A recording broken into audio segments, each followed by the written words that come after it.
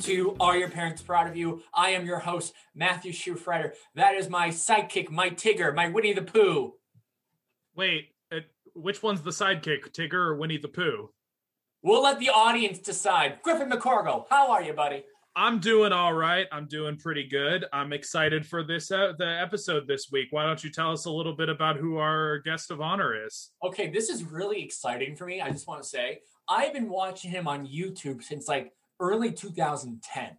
So the fact that he's on our show is awesome. We have Alonso Duralde. Alonso is a film critic for TheWrap.com. He is also the co-host of multiple podcasts. Who Shot Ya? Breakfast All Day, a film and a movie podcast, and Linoleum Knife, the grand start of them all. It has over 500 episodes, and it started a whole bunch of spinoffs. LKTV, Linoleum Knife and Fork, so many great podcasts that he does with his husband, Dave White. He is also the author of Have Yourself a Movie Little Christmas and 101 Movies to See for Gay Men. So this is exciting because he says my name. That's awesome. And I don't want to, I'm going to stop talking because we want to get straight to the episode. Please enjoy my conversation with Alonso Duralde. Hi, Alonso. Hello, Matthew. Thanks for having me. Thank you for doing this. I'm very excited. Excellent. So it's actually really funny. Not even funny. It feels weird to be actually doing this on this 1 year anniversary of COVID. Not even 1 year anniversary of just everything starting to shut down. How are you, first of all, and how do you think you've changed in this 1 year we've been doing this? You know, I'm crazily lucky in all this because, you know, much of my job was something I could already do at home. And then pretty much once the theaters closed and people started sending out links, it was like, oh, well, then I guess I can do all of my job at home then.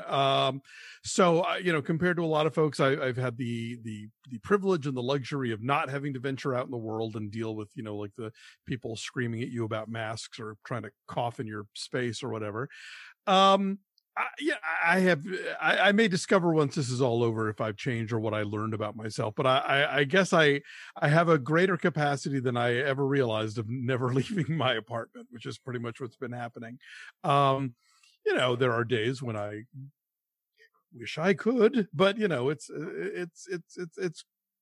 good. My husband keeps me sane. I keep him sane. It's been working out very nicely. I was going to say, when I was living with my parents, I told my dad this is like the ultimate relationship test for a marriage. Like, how have you guys been? Yeah, we used to say, like, you know, can you survive going on a 2-day car trip together? But I think this definitely trumps. Right. Do you think you can go, like, obviously theaters are reopening. I just heard that for Los Angeles and California, dining and theaters going to start opening back up soon. Do you personally think you feel ready to go back to a theater? I mean, not this second, like, you know, 2 weeks after the second vaccine, you know, maybe depending on, you know, all the other factors, like what's your ventilation system like these days and how blocked are these other seats going to be? And, you know, all that other kind of stuff. I mean, I suspect that a lot of us who are wearing masks now will probably continue wearing masks once this is all over. I think there are parts of the world where that's just a common thing that happens. And I can see that becoming part of a lot of people's lives. So yeah, I mean, I do want to go back to a movie theater and I hope that the things line up that I feel safe doing so. Right. I think it's going to be the weirdest thing once I see like someone else's chin or nose for the first time. Like I work in customer service. And so when I'm in the break room and I'm with like other staff, like once someone takes their mask off, I'm like, oh, this is what you look like. Like I spent the first 2 weeks like training with them and it was all masked, socially distant. I'm like, oh, people have faces, you know? Yeah, I have a friend who's working on a TV show right now, and he's new this season, but other people have worked there for a long time, and so he has these shirts made up with his face on them, so that people would know who he was from day to day. Because, you know, otherwise with a mask you could be anybody. Who knows? Right? Like this is where you want to, like, if you're an actor, like you would just bring your headshot everywhere you go and just kind of like just hold it up to people, or like let that be your new license plate or something. Put it on like a little wooden stick, like those fans they give you at funeral homes, and just Right. Or do like the chorus line thing where it's like over your face. Just bingo. Yes, exactly. And if you can do, 8 bars of one, that's good too. Right.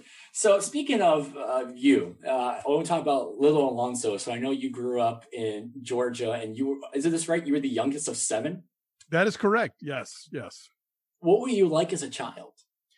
Probably unbearably precocious. I think the thing about having, not only was I the youngest, but like I'm very much a change of life baby. Like my mother had 6 kids in 8 years, and then 5 years later I was born. So I was in a hurry to be considered, older. I was in a hurry to read. I was in a hurry to talk, all of that stuff. So I definitely was out of the gate early just because I was surrounded by all these older people and I wanted to be, ideally on their level.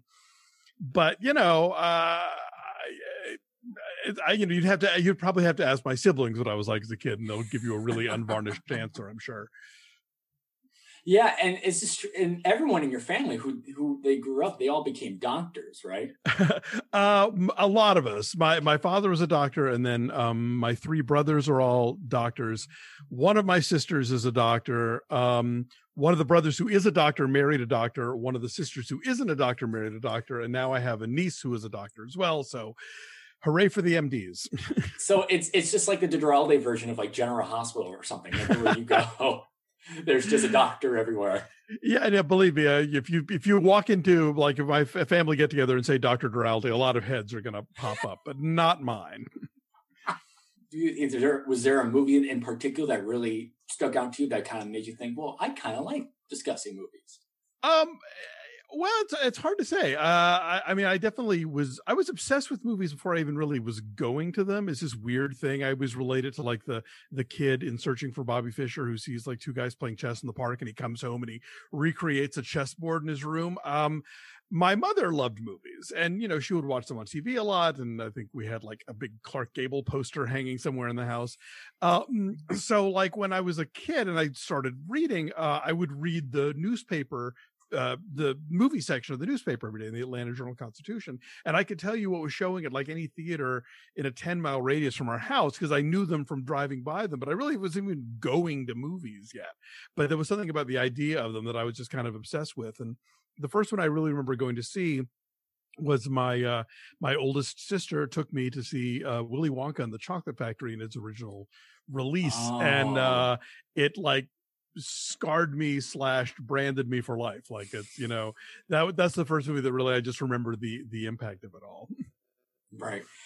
Was it the boat ride that kind of? Oh yeah, for sure. The boat in the tunnel. Yeah. The worm and the chicken head and all that stuff. I was like, yeah, what?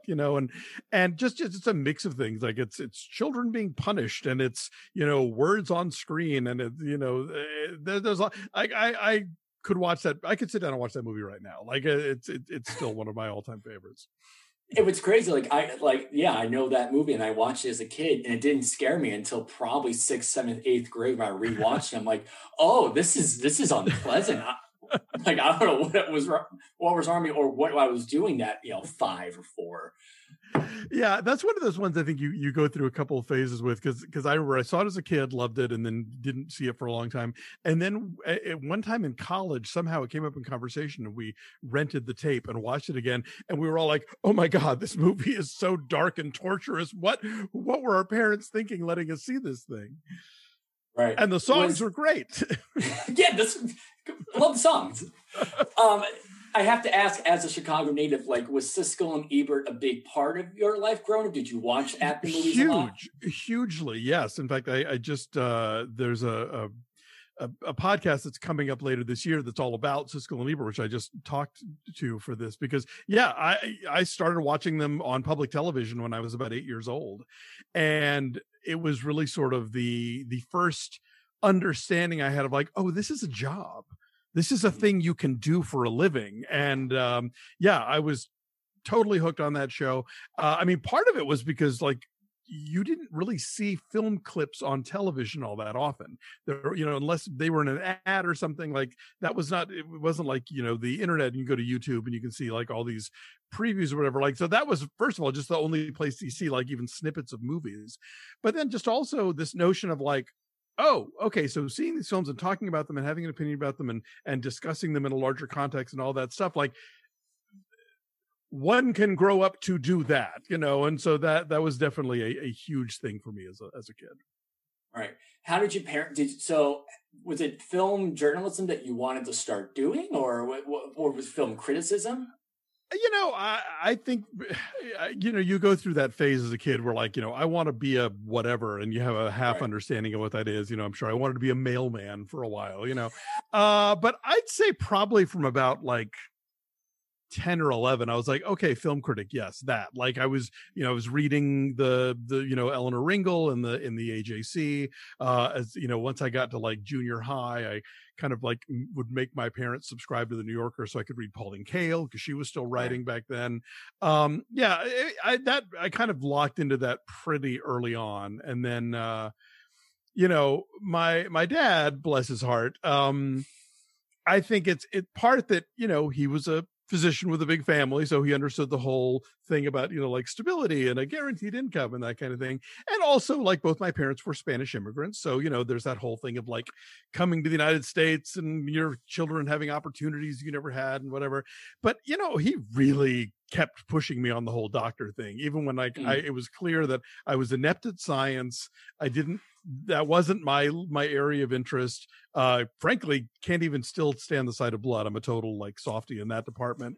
And he would bring up like Somerset Maugham and this Spanish playwright named Pío Baroja. And he'd be like, well, can't you be a writer and a doctor? And I'm like, yeah, I'm sure one could, but no, thank you. Right. That's not going to be my life. Yeah. Multitasking's hard. So like, I got it. Yeah. One task is more than I can handle, Yeah, like when I was in the film criticism, like in 7th and 8th grade, and I told my parents, like, this is something I'm interested in. And my dad goes, well, maybe when you go to high school, try out the sports team first. And so I did. And then after the first day of tryouts, I said, oh, I can't go. I have film club to go to instead. We're watching The Deer Hunter. And did your dad like try to make you do sports as well? Oh, I totally had to do sports. In fact, yeah, I did a season for my freshman and sophomore year. Was always terrible. Was always at least made it a point to do ones where my crappy performance wouldn't impact anybody else. So I was never on a team sport. I ran cross country and I swam, and so I could just fail on my own and not have to get in anybody else's way. And then thank goodness my junior and senior year I did debate team, and that meant we were off at a tournament every weekend, and that was my get out of jail free card from having to do sports. So that was a real game changer. Yeah, when I told him after I stopped, I could tell my dad was kind of crushed when I was like, I don't want, because he was a baseball coach and he taught basketball and was a gym teacher. Sure, yeah, no, my dad played rugby back in Spain, so he was very into that whole thing. Like, yeah, no, sorry. Yeah, did he take it well when you told him like, this isn't for me? I mean, it was a long process, literally, like all through high school, all through college. Like, really, this is, and even after college, he was like, if you want to go to grad school, I will happily, like, anywhere if there's something else, like, it didn't occur to him that this was like a thing that people made a living doing. And not that he's wrong, frankly. And surely, like, nowadays it's harder than ever. But I mean, I think, but by the time I was out in the world and doing this stuff, he got it, like I remember there was a time where in the early 90s, the first time I moved to Los Angeles, I was really concerned about telling him that because he, generally speaking, liked having family, the closer to home, the better. And, I was going to be moving to the other side of the country. And that was one of the few conversations where he's like, no, this is the thing you're doing. And if you need to go there to do it, then go do it, And so, like, I think once I was 25-ish, like, he finally sort of wrapped his head around the idea that I was not going to like drop everything and go back and, go to med school, right. But that I also wasn't going to be like destitute either. I mean, maybe destitute-ish, but, he was okay with it. Right, because then so you went to Vanderbilt, and for Vanderbilt, was this a major in journalism, or did you even have a film criticism program? They didn't have they didn't have a film school. They do now, I think, strangely enough, and they didn't have a journalism school. So, which actually wound up being a really good thing for me in two ways. One, I got to make up a major. Oh, good. So yeah, I did an interdisciplinary, which basically meant like every film class I could get my hands on, which there weren't that many, and then like stuff in the theater department. Like I took an entire semester of directing. I took an entire semester of acting, figuring like if I'm going to write about how other people do this, I should maybe try and understand the mechanics of it myself, so that was really valuable.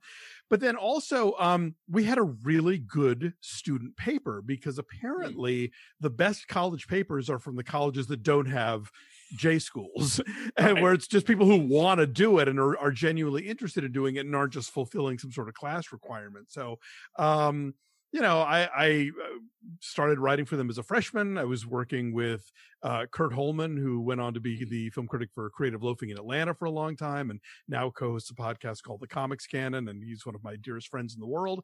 But I had access to write kind of whatever I wanted to do in the paper. I worked on the radio station, which was very helpful for me in terms of like being able to sit behind a mic and make form sentences and talk about things. I even my senior year I directed a play. The thing about college is like, especially if like me you're barely ever going to class, you have access to all of these resources that you can use. And and that was sort of where my education came from. But there was nothing there that was the path that I wanted to do. But I think making that path for myself probably meant that I was more interested in doing it, just because if I'd had to go to class to do it, that would have turned me off, because I had to go to class to do it. The other cool thing about Vanderbilt was that when I was there, we didn't have cable on campus yet. So the campus cinema was still kind of a big deal. And so I was on the committee that kind of programmed that throughout the year, and actually ran it my sophomore through senior years. And that wound up being really helpful when I was doing festivals later, because it taught me about booking, and it taught me about how to write blurbs of movies to make them attractive to an audience. We screened this really densely political Italian film that was also rated X, because it had some rather explicit sex scenes in it. So when I wrote the blurb, I really played up the explicit sex and downplayed the politics, and we sold out 4 shows. It was college, you really had to get the butts in the seats. Exactly. Right. As someone who studied radio for 30 seconds my freshman year of college, I found out after the end of my first semester, I was like, oh, anyone can really do this. It's just a matter of like how long it's going to take. And when they told me I couldn't be on the air until the end of my junior year, I was like, I'm not going to do that. Oh, yikes. That's what podcasting is for. And things. Exactly. Yes. There's only so many times you can go in and alphabetize the records or whatever. Right. I don't know. Maybe I'm dating myself. I'm sure your radio station was probably all MP3 or something. Oh, I would not disagree. How would you define your writing when you first started? Did you just think you were a good writer, or has it changed? I never think I'm a good writer. I mean, not entirely true. Every so often, like I'll go back a year or two later, like I like a lot of people, I have the curse of the Facebook memories, where I look at like what happened 2 years ago, 7 years ago, whatever, and old reviews of mine will pop up, and I will occasionally click on them, and I'll read them, and I'll go, huh. That was actually okay. I had some, but I have to have distance, because usually when I am writing something or I've just written something, I hate it and I'm never satisfied with it, and I feel like it could be better. But that the other great thing is like, about what we were talking before about, sort of working at home and dealing with the pandemic, is that, my husband is my best editor, and he's really good at sort of reading through stuff and being like, is this what you want to say? And what about that? And so like, believe me, you don't want to see the drafts that I hand him. You just want to, the ones that wind up getting published are much better, and all thanks to him. How do you view the world of film criticism? Has it changed for better or for worse? It's definitely evolving. I mean, the only way I would say that it's worse is that it's just harder to get paying jobs. It used to be that there were, newspapers around the country, and they all had their own film critics, and they thought that having sort of a local / regional voice or a unique voice in that arena was important. And now, newspapers are dying, and the ones that are left, like, will just sort of pick up stuff off the wire or whatever. And, I think a lot of people my age, who were interested in film, part of why they were interested in film was reading what their city's critic had to say. And so, I on the one hand, it's harder to do this for a living. On the other hand, it's a lot easier to just do it, whether you are just doing it out of the sheer love of it, or you are trying to build up, a sort of a reservoir of clips to show to somebody in the hopes of getting hired or whatever. But yeah, I mean, the internet has obviously changed everything. It's changed accessibility. The fact that, all you have to do to podcast is, like, maybe buy the equipment, or not even that, just you can use what comes built into your laptop or your phone or whatever and start spreading in the world. Anybody can tweet, anybody can create a YouTube thing, and that's fine. I mean, that's that is a very democratic process of getting the word out. However, I think, obviously everybody has the critics that they go to, or that they're interested in hearing what they have to say, and whether they always agree with them or don't, or know that they're going to disagree with them, whatever it is, But I mean, I'm a believer in informed opinions. I mean, we all come out of a movie and we think whatever we think about it. But I think if you are going to, if you feel like your opinion is worth sharing with others, then you kind of have some responsibility to bring some backup to the table, and have seen some of the older movies that perhaps this movie is drawing upon, or having seen other works by this director, and you can, evolve his or her, you can follow his or her evolution as a filmmaker or whatever. I think that I find it very frustrating when people act like there's no cinema before Star Wars. I was just about to say, I'm part of this film reading group. We're a group of actors. We read film scripts. Oh. And I was on a couple of weeks ago on a Zoom call with a group of friends of mine. And someone made this joke of, we do movies, not film. And I actually was literally thinking about this of like, is there a difference between the term movie and film? Because from one hand, I think when people think of movie, you're right. They think of Star Wars. They think of Marvel. They think of DC. And then when someone says film, we're thinking of In the Mood for Love or Metropolis or something like that. Do you see a point there, or maybe not? Yeah, maybe not? I mean, I think it comes down to, what do you find entertaining? I mean, I host a podcast called A Film and a Movie, and sometimes people get offended by the notion that, like, oh, well, so if we're saying this one's a film, you mean that other one's a movie? It's like, no, they can both be films, or they can both be movies. Like, it doesn't, that's not the deal. It comes, I think there are people who see movies as a means of being entertained, and it certainly is, and that's one of the things that it does really well. But I think it's a question of what entertains you. I can be entertained by a 4-hour, movie about four middle-aged Japanese women who are friends, Right. Sorry, 5 hours. I'm being corrected. Oh, okay. Movie called Happy Hour. I can be entertained by a 24-hour art piece that's compiled of clips from other movies. That's all about the passage of time, The clock, yeah. And I can also be entertained by, 80 minutes of Cary Grant and Katharine Hepburn chasing after a leopard. I mean, like, there's all kinds of different stuff.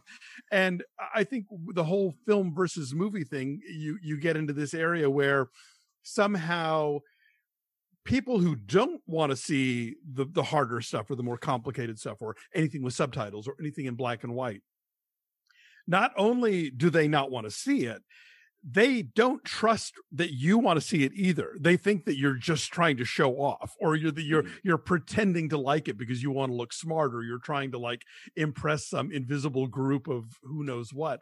But those movies can and often are fun for me. It's fun for me to think about a movie while I'm watching it. Do I want to turn my brains off sometimes? Sure. Not all the time, and not turning my brain off doesn't mean I'm not being entertained, so it's a dichotomy that I think people come up with because they just choose not to explore these other kinds of movies, or maybe they've tried a few and didn't like them, and that's fine and great. No one's forcing anybody to like anything, but like don't act like anybody who likes something that you don't has some weird agenda about it, Right.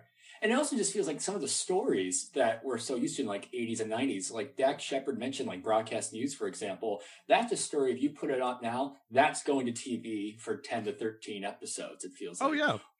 Or like David Lynch, for example, like he hasn't done a movie since 2006. He did an 18-hour film instead that was on Showtime.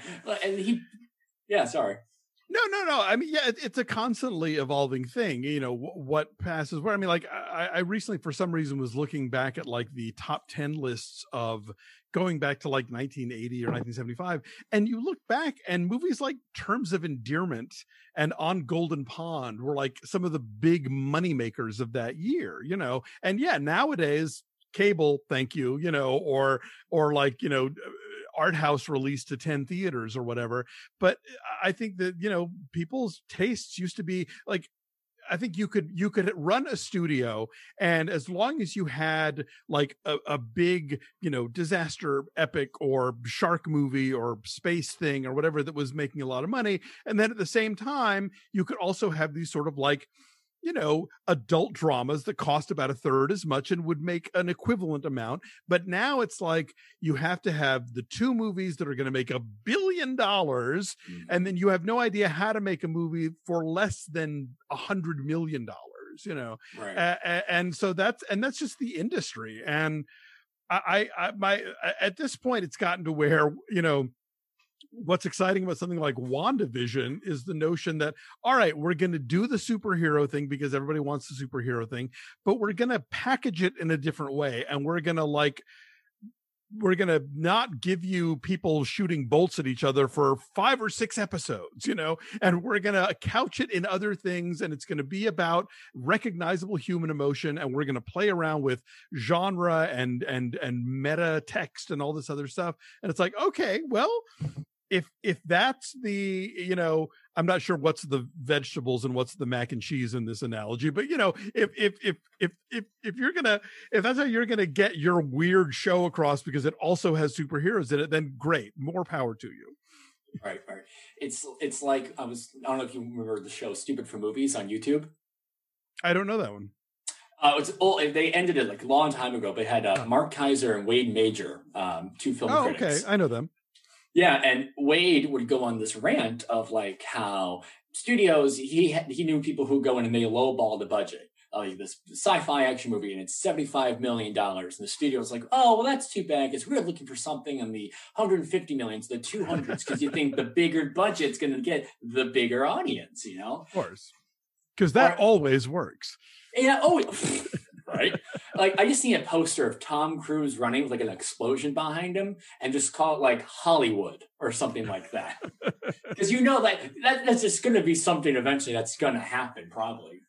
Yeah, but you know what? Like not even that is a guaranteed sure thing. And nothing ever is, which is the whole point of this, but it's like they would rather risk, the store on one $500 million movie that might make them $2 billion than on, like 10, $50 million movies, one of which might earn, 300 million. I don't know. I'm not a math guy, but you know what I'm saying? It's like there used to be a bit more of a balance, but yeah, you're right. Now it is more about television, and in a way that's not necessarily a bad thing, because I mean, television no longer has the constraints it once did.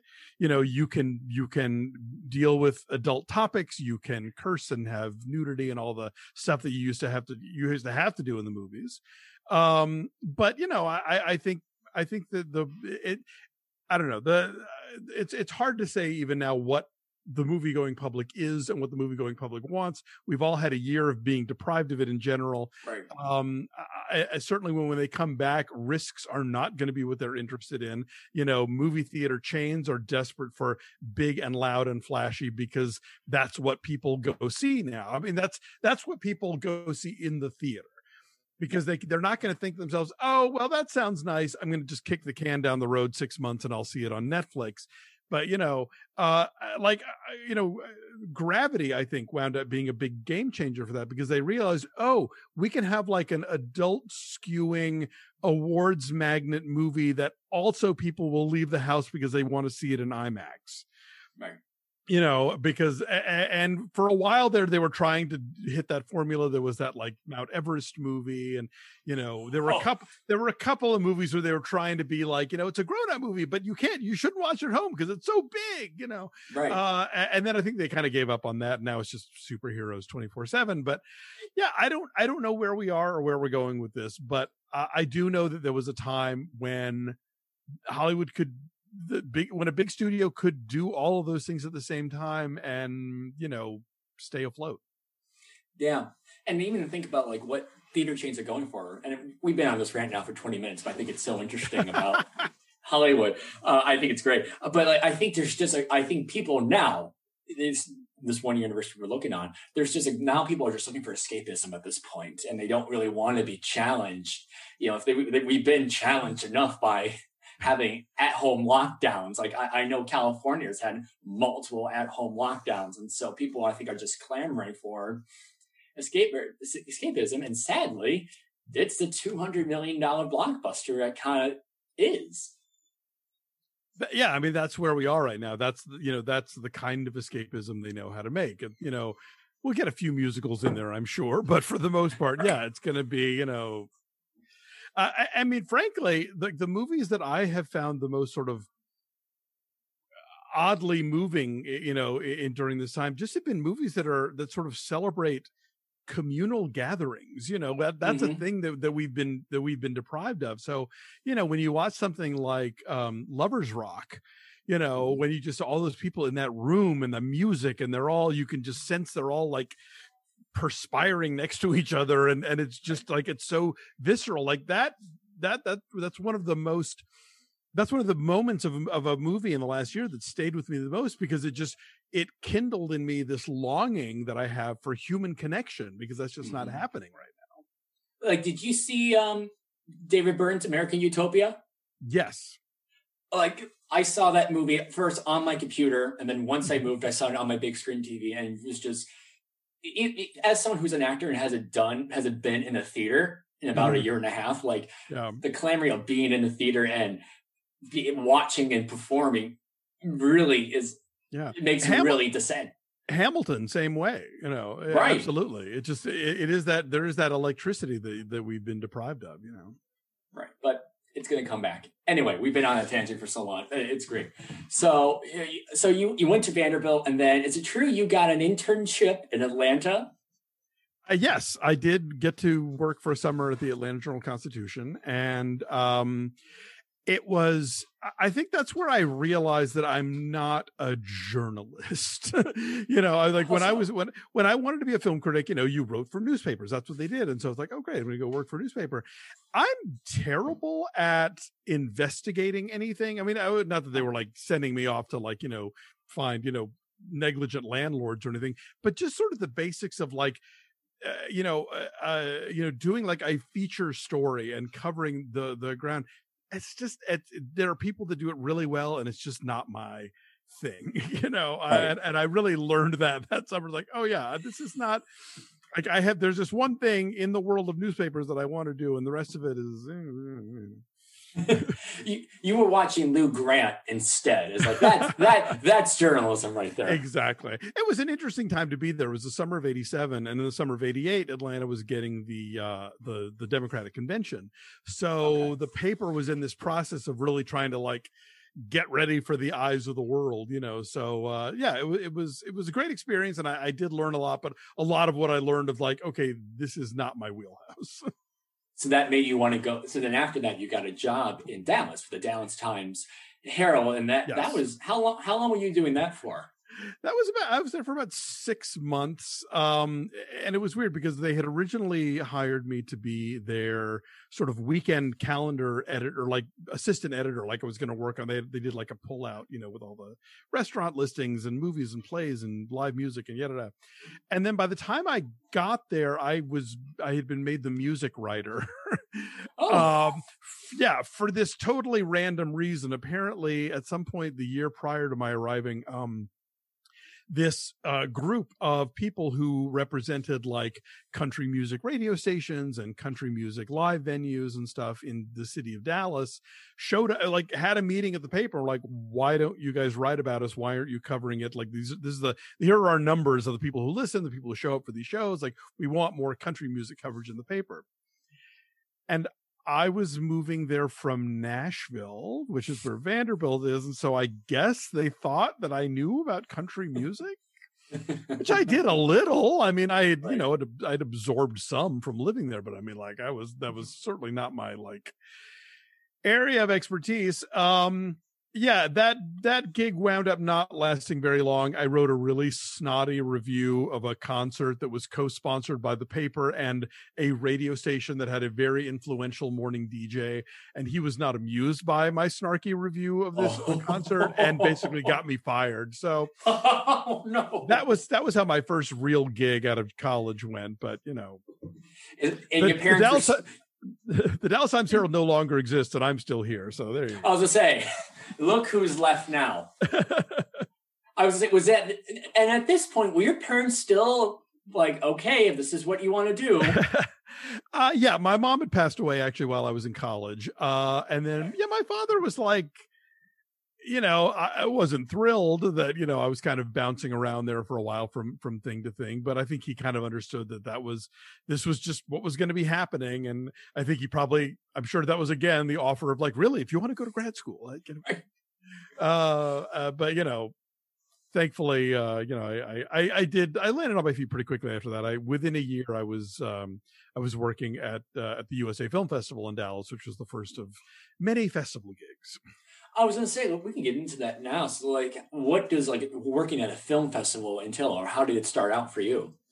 It started out for me that when I moved to Dallas in '89 for this gig at the Times Herald, I went to the USA Film Festival because I'd never really lived in a city that had a major film festival. And so it was very exciting. I bought tickets for like every time slot of the week. I was watching something, and I got to see like, stuff that has kind of disappeared from view, but also like, I got to see Heathers before it opened, and Dan Waters did the Q&A, and, there were a lot of interesting things going on. And then I got to know the people at the festival.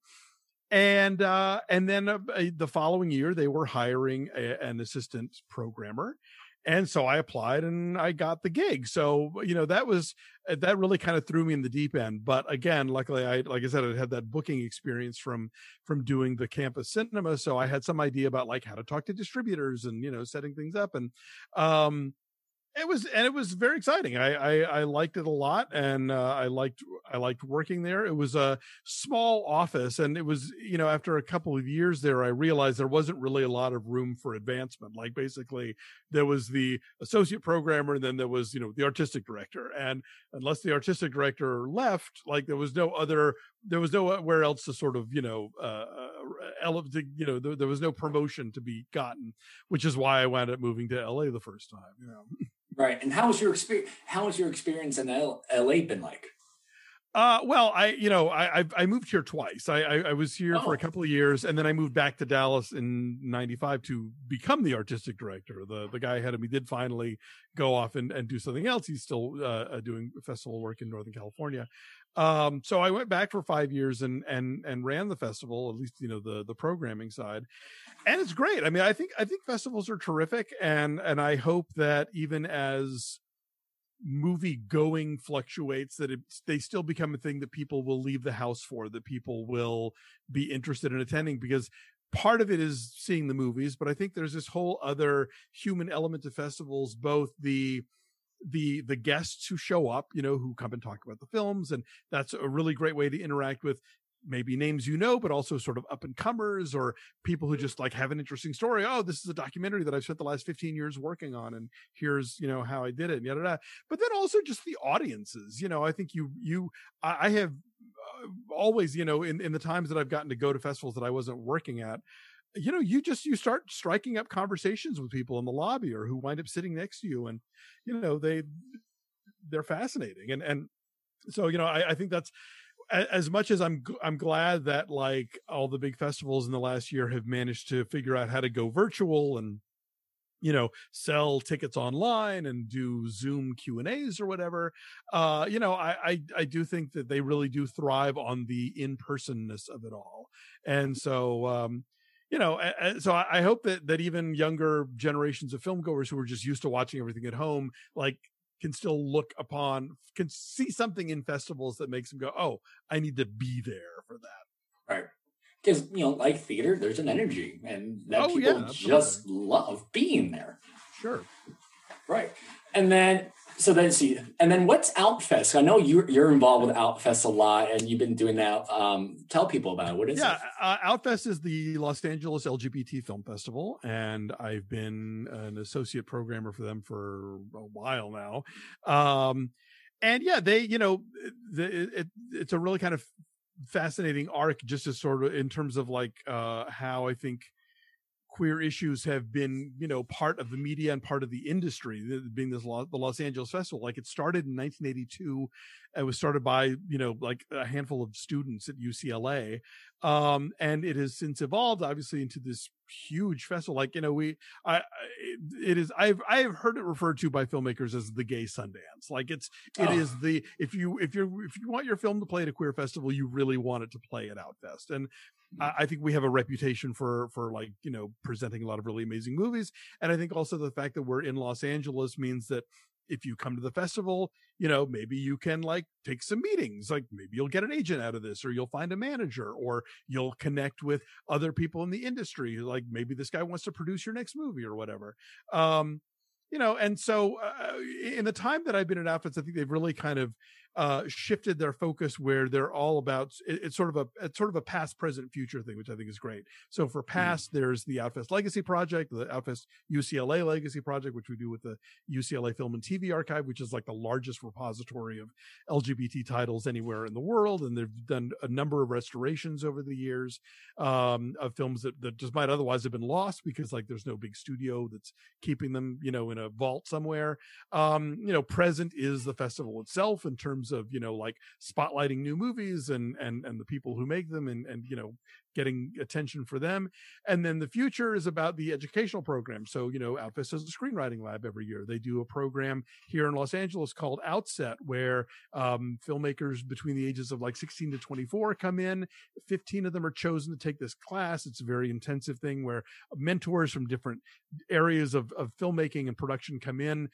They all write screenplays. 5 of them get chosen and turned, you know, they're shorts that get filmed, and then they premiered Outfest and they wind up going to other festivals. And, you know, people come out of that program and, you know, that's gotten them into like NYU's film school or whatever. And so, yeah, I think they do really important work, and I'm happy to have been, you know, associated with them. Right. And when you joined them, was it popular? Was it big? Is it as big as it is now? Yeah, I mean, it's, you know, it's always been pretty big in Los Angeles because, you know, when I started going just as a critic covering films there in, you know, like 93, 94, you know, there weren't a lot of queer media options. You know, we didn't have, like, this was pre Will and Grace and pre Queer as Folk, and you know, there really wasn't much on television. There wasn't a whole lot happening in mainstream cinema. So if you wanted to see stories that reflected your life, like, this is where you went. And so it just, like, it was very well attended and very popular.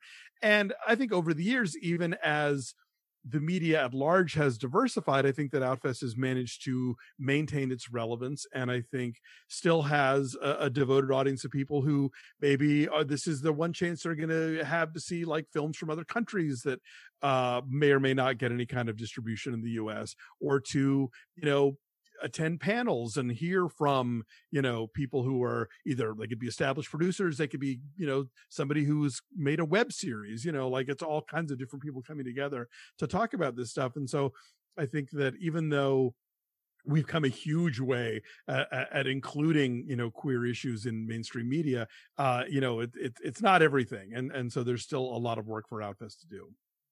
Right. For sure. I think that's awesome.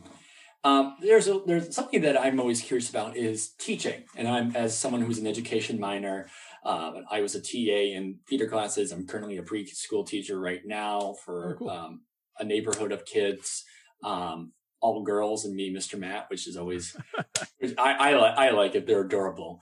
Now, did you wear the tie for me, or were you teaching earlier and you wore it for them? Oh, I wore the tie for them. Okay. Like, this is like my Mr. Schuster look. So that's like the mom, every time the moms see me, they're like, you don't really have to dress up for them. I'm like, no, I kind of want to. I really don't mind. You're getting into character. I get it. Right. And that's why I haven't shaved, because they're, driving me up the wall. But you taught at Chapman University. Yes. And so I'm always curious, because when I've had a lot of professors on this show, and I always ask them this question of like, did you see yourself, or do you see yourself in students of yours, whether the way they write, the way they talk, the way they act, personality wise? Did you see an Alonzo in your students? Well, I mean, I wasn't teaching film criticism. I was actually teaching film students, which, and I think pretty much most of, I mean, with a few exceptions, they were pretty much all there for production. Like, that's really the main thing that Chapman is about. And they have, extraordinary facilities to do so. And, I think it's certainly, if you were looking to go to a school where, you were going to have cameras to rent and studio space and all that kind of stuff that you would need, this is the place to go. So not so much, because I pretty much, like I said, these were people who wanted to make film, which has never been my thing. Like, I know it's a popular canard against film critics that we're all frustrated, screenwriters or directors or whatever. And we couldn't hack it. So now we have to take down everybody else. Right. But that was just I never saw that as a path for me. So I think there was one semester where I taught an LGBT cinema class, which was really interesting and fairly unusual, because I mean, I think Chapman is something of a conservative institution. I think there's some religious backing there. I don't know. There were students. It wasn't so much that I saw myself, but I saw what my life might have been like if I had been able to be out of the closet in college. Like I had it was a mix of grad students and undergrads, and there was an undergrad who was like a queer studies minor, and I was like, that's so alien to my experience of going to college in the mid 80s, but I was thrilled for that person to be pursuing that, but no, I don't. Not really. I think they were fascinating, and I had a lot of really great students, and I've kept in touch with some of them. But no, I was not seeing mini me's anywhere. No. Right. I'm always just curious, because usually the professors who I've been on, who've been teaching for 20 years, they've seen like a glimpse of like their younger selves, and that like always like freaks them out. Of like, this was me when I was like in my 20s, How do I stop me before it's too late? Saying no, something like that. I don't know what that was. Anyway, so the one thing I do need to ask is linoleum knife. So I know that you were doing like the Rotten Tomatoes show and something else, and that were both canceled. Yeah, there was a show on IFC called The Grid. Oh, The Grid. Okay, yes, and you remember? I had my tie on that day, Of course. Yeah, absolutely. With a damn good cup of coffee, says Cooper. But you convinced your husband Dave if you wanted to do a podcast together, right? Yeah. Basically, the idea was, I was doing those two shows. They both got canceled in very quick procession, and I just thought I want to have something where I can pull the plug, but nobody else can. And so I talked him into it. He was reluctant at first, but thankfully, because he is The Greatest Husband on Earth. He went along with it, and it worked out. Like we actually, it's a thing we enjoy doing, and it's a thing it's become a revenue generator, shockingly enough. Yeah. Somehow. But yeah, that's how the podcast started. And I think we missed the very, very first wave of podcasting. Like I remember it existing before I knew what it was, but we're definitely like, we just hit our 10th anniversary in November. So I think that's older than a lot of currently airing podcasts. So, we're in the middle there somewhere. Yeah. I don't mean to age anyone here, but like I was listening to your show in like 2011, 2012. And I think you got this criticism before, and you're like, man, they don't really talk about movies like the first 30 minutes or something. They're talking about like the food or something, or like what they're making. And like when I was, 14 or 15, I'm like, just get to the damn movies already. But now, like, sometimes I just fall asleep to you guys, just listen to these stories. I will say thanks. No. No. I get it. I'll get into this in a minute, but like I was 2 weeks ago, I was in the hospital. I got diagnosed with type 1 diabetes, and for the first night they had to wake you up to prick your finger to check your blood sugar. And so I was just having a crappy day already, and so I was like, I need something to cheer me up. My laptop's dead, and I don't want to watch anything right now. So I listened to your show. And it helped me like fall asleep or wake back up, because I either hear Dave's like kind of laugh. That is very sweet. Thank you very much. Yeah. We figured out, like, when we first started, Dave was like, well, the episode shouldn't be longer than 20 minutes, but that didn't last very long. And then, it just became a thing where like, it was just sort of us having this conversation. And at some point the conversation will and does, turn to movies, but we're not in a huge hurry to get there. And so people who listen to the show and that find that frustrating will just stop listening, and that's fine. Right. But the people who are on board for that are really on board for that. And so that's the show, because heaven knows there's no shortage of two dudes talking about movie podcasts. So, we have to bring something different to the table. God, I don't have the list with me, but there's like a list of like my favorite moments of the show. Like Dave's like 30-minute story of the big wedding being with the coast in the movie theater with all the cake.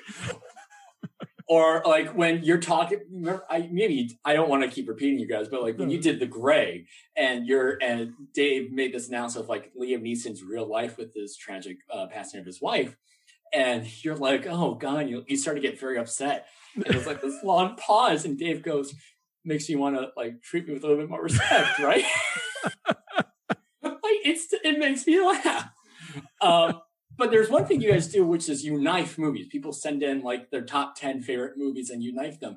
Was that something that you always wanted to do, or how did that start? No, I think I don't even remember how that started. I think that maybe people just started sending us top 10 lists and saying like, what do you think? And then Dave came up with the idea of you are 100% knife or whatever, like based on the ones we liked versus the ones we didn't. But no, it was, that was like so much of the show came up by accident. Like we really had very little idea what we were getting into or how we were going to do it. So it's just sort of jerkily evolved over the years. I mean, if you go back and listen to the very first episodes, like you're only going to hear them in one ear, because I didn't know how to record in stereo yet. Like we really had no idea what we're doing, and arguably still don't 10 years later. So, it's all very haphazard. Will it be okay if I present my list and you can knife me? Sure. Why not? Okay. I think I was writing this up saying I think you might give me more than 70%. Okay. Let's just see. Ordinary People. Okay. Titus. Yeah. In the Mood for Love. Mm-hmm. The Man Who Laughs. Is that like Emil Jannings or? Yeah, that's like early, like 1920s. Like an UFA film. Yeah, I have not seen it, so I'll give you that one. Okay. Shattered Glass. Okay. Yeah. What's Up, Doc? Oh, now you're just pandering to me. Right. Yeah. Mr. Holland's Opus. Okay. No. Okay. Well. Okay. I lost you there. It's a Wonderful Life. Sure. Yes. Of course. Won't You Be My Neighbor? Uh-huh. Titus. You said Titus. Oh, never mind. Oh, I did. Goodbye Forever and Amen, the series finale of MASH. It's 2.5 hours. Cheating, but yes, yes. Okay, I'll allow it. It's 2.5 hours. Is that your list? That's my list. All right, you are 90% knife. Hey, best grades I got in a long time, so I'll take it. Or before we do our game, I have one subject which is I think I'm curious about. You wrote this book called "Have Yourself a Movie Little Christmas." Mm-hmm. Why is Christmas so important to you, and why did you want to write this book about it? It's that whole youngest of seven thing. Christmas is always a huge deal in my house, and my mom always made it really great. And also because I was so much younger than my siblings, Christmas was usually one of the few times of the year that we were all home, because they were all going off to college or whatever. And so I just always carry great memories of Christmas with me. It's one of my favorite times of year. And I always loved movies. So, just sort of like it just became the chocolate and the peanut butter to put together, It's been interesting, like really digging in deep into the topic. And I think what I love about Christmas movies is that they often have such a redemptive arc that we wouldn't buy in a non-Christmas movie.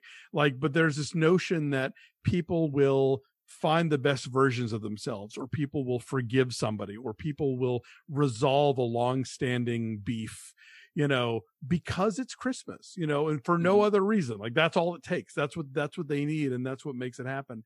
And I find that really satisfying in a lot of ways. And also I think just the other thing is, if you ever want to be an expert in something, find the thing that no one else is an expert in. Right. There you go. We have Christmas. And I must say, how much is your DVR filled up with those Hallmark movies? Well, actually, I have a book coming out this fall called "I'll Be Home for Christmas Movies," which I co-wrote with the guys who do the Deck the Hallmark podcast. Well, there you go. I kind of chopped and channeled their podcast into a movie guide, so they review 116 Hallmark movies in this book. So. Okay. Well, we'll be on the lookout for that. It kind of stinks that, this episode's not airing close to Christmas, because it would have been perfect, Hey, take it up with the guy who schedules the episodes.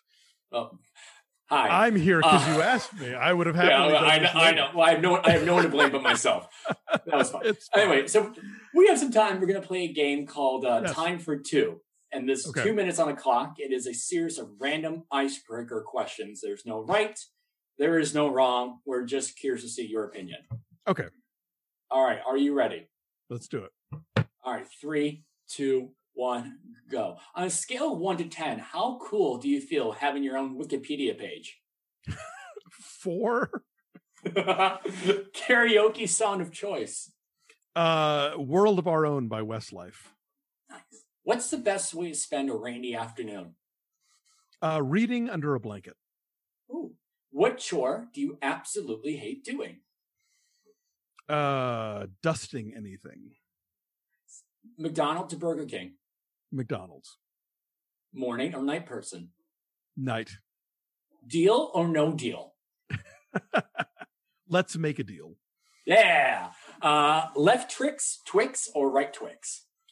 All Twix in my mouth, please. What would you do for a Klondike bar? What wouldn't I do for a Klondike bar? There we go. Are you afraid of Virginia Woolf? No, but I am afraid of Sandy Dennis. Oh, okay. How many licks does it take to get to the center of a Tootsie Pop?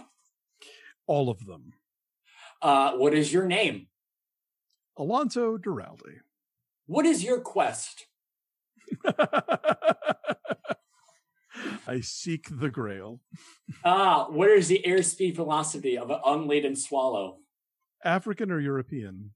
There we go. Do you play video games? I do not, but I play a lot of stupid phone games. Oh, there we go. Is Candy Crush the greatest game on the phone ever? I'm a Disney Emoji Blitz guy myself, but if you like Candy Crush, I get why. Fine, my bad. Favorite celebrity Chris? I'm trying to come up with something clever, and they're all escaping me now. So I'll Christopher Plummer. Oh, here we go. Favorite ABBA song? Today it's The Winner Takes It All. Last one. Describe your life. Bug's Life or Toy Story?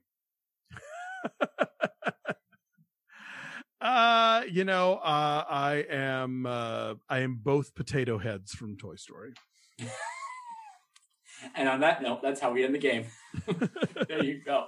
Alonso, I can't thank you enough for coming on the show. My last question to you is, are your parents proud of you? I think so. Yeah. I think that ultimately they wanted me to be happy and employed, and I managed that. So I think they are. Alonso, thank you again for coming. This was so much fun. Thanks for having me. This was a treat. That was Alonso Duralde. Like I said, you can catch all his podcasts wherever you get your podcasts. I highly recommend him all. And he is such a great person to talk to. You can also watch him on Breakfast All Day, which is on YouTube, as well as listen to him on the podcast. Also, if you just want to check out What the Flick, you can YouTube that. All those videos are still available, part of the TYT network. So that's Alonso. It was so cool. And hey, speaking of places where you get your podcast, where can people find this podcast, Matt? Did you like that segue? Did you like how I did that? That was a great segue. You can find us on Spotify, Apple Podcasts, iTunes, Red Circle, Stitcher, YouTube. You name it, we're probably on there. It's been great. And here's the thing: comment and share this podcast with your friends and your family. Let's get the word around. Let's keep growing this show even bigger. We want to go from a baby podcast to an adult podcast, you know? Exactly. Well, there's a few steps in between baby and adult. Right. Well, as well. We're right now like 7 years old. Right. Sure. You can also like us on Facebook at Parents Proud Podcast and Instagram at Parents Proud Podcast. You can also email us, please. It is so I cannot begin to describe you. We got our first email, by the way. The serotonin that flows through me when we get an email. And it's parentsproudpodcast@gmail.com. Please Absolutely. Email us. We will read your emails and possibly respond to them. Awesome. But hey, Griffin, so we got a shift because we got something big. Is it next week? Next week. Next week is the season finale. A season 3 finale. We've been doing this since September. It's the spring finale of season 3 of this show, and we went out with a bang because we have the man, the myth, the legend, Brian Shaw. He is a professor. He's an actor. He's a deviser. We recorded this episode already, and I must say I am so excited to see what people think. We have been trying to get Brian Shaw on this show since we started, since before season 1, right? And we've been talking about him. Yeah, and of course we had his lovely wife Stephanie Shaw on during our first season. So now we'll get the other Shaw. We're completing the circle. We are completing the circle. Then next week, go track down their kids. Oh God! And interview them too. No. And on that note, that's I'm just kidding. Please don't arrest him. I am. It's okay. It's okay. They won't arrest me. Good night, everyone. I guess I'm the official criminal this week. Oh yeah. Your parents Good night, proud everyone. Of you. Don't worry. I'm definitely not going to kidnap anyone's children. Oh, bye, everybody. Good night, everyone.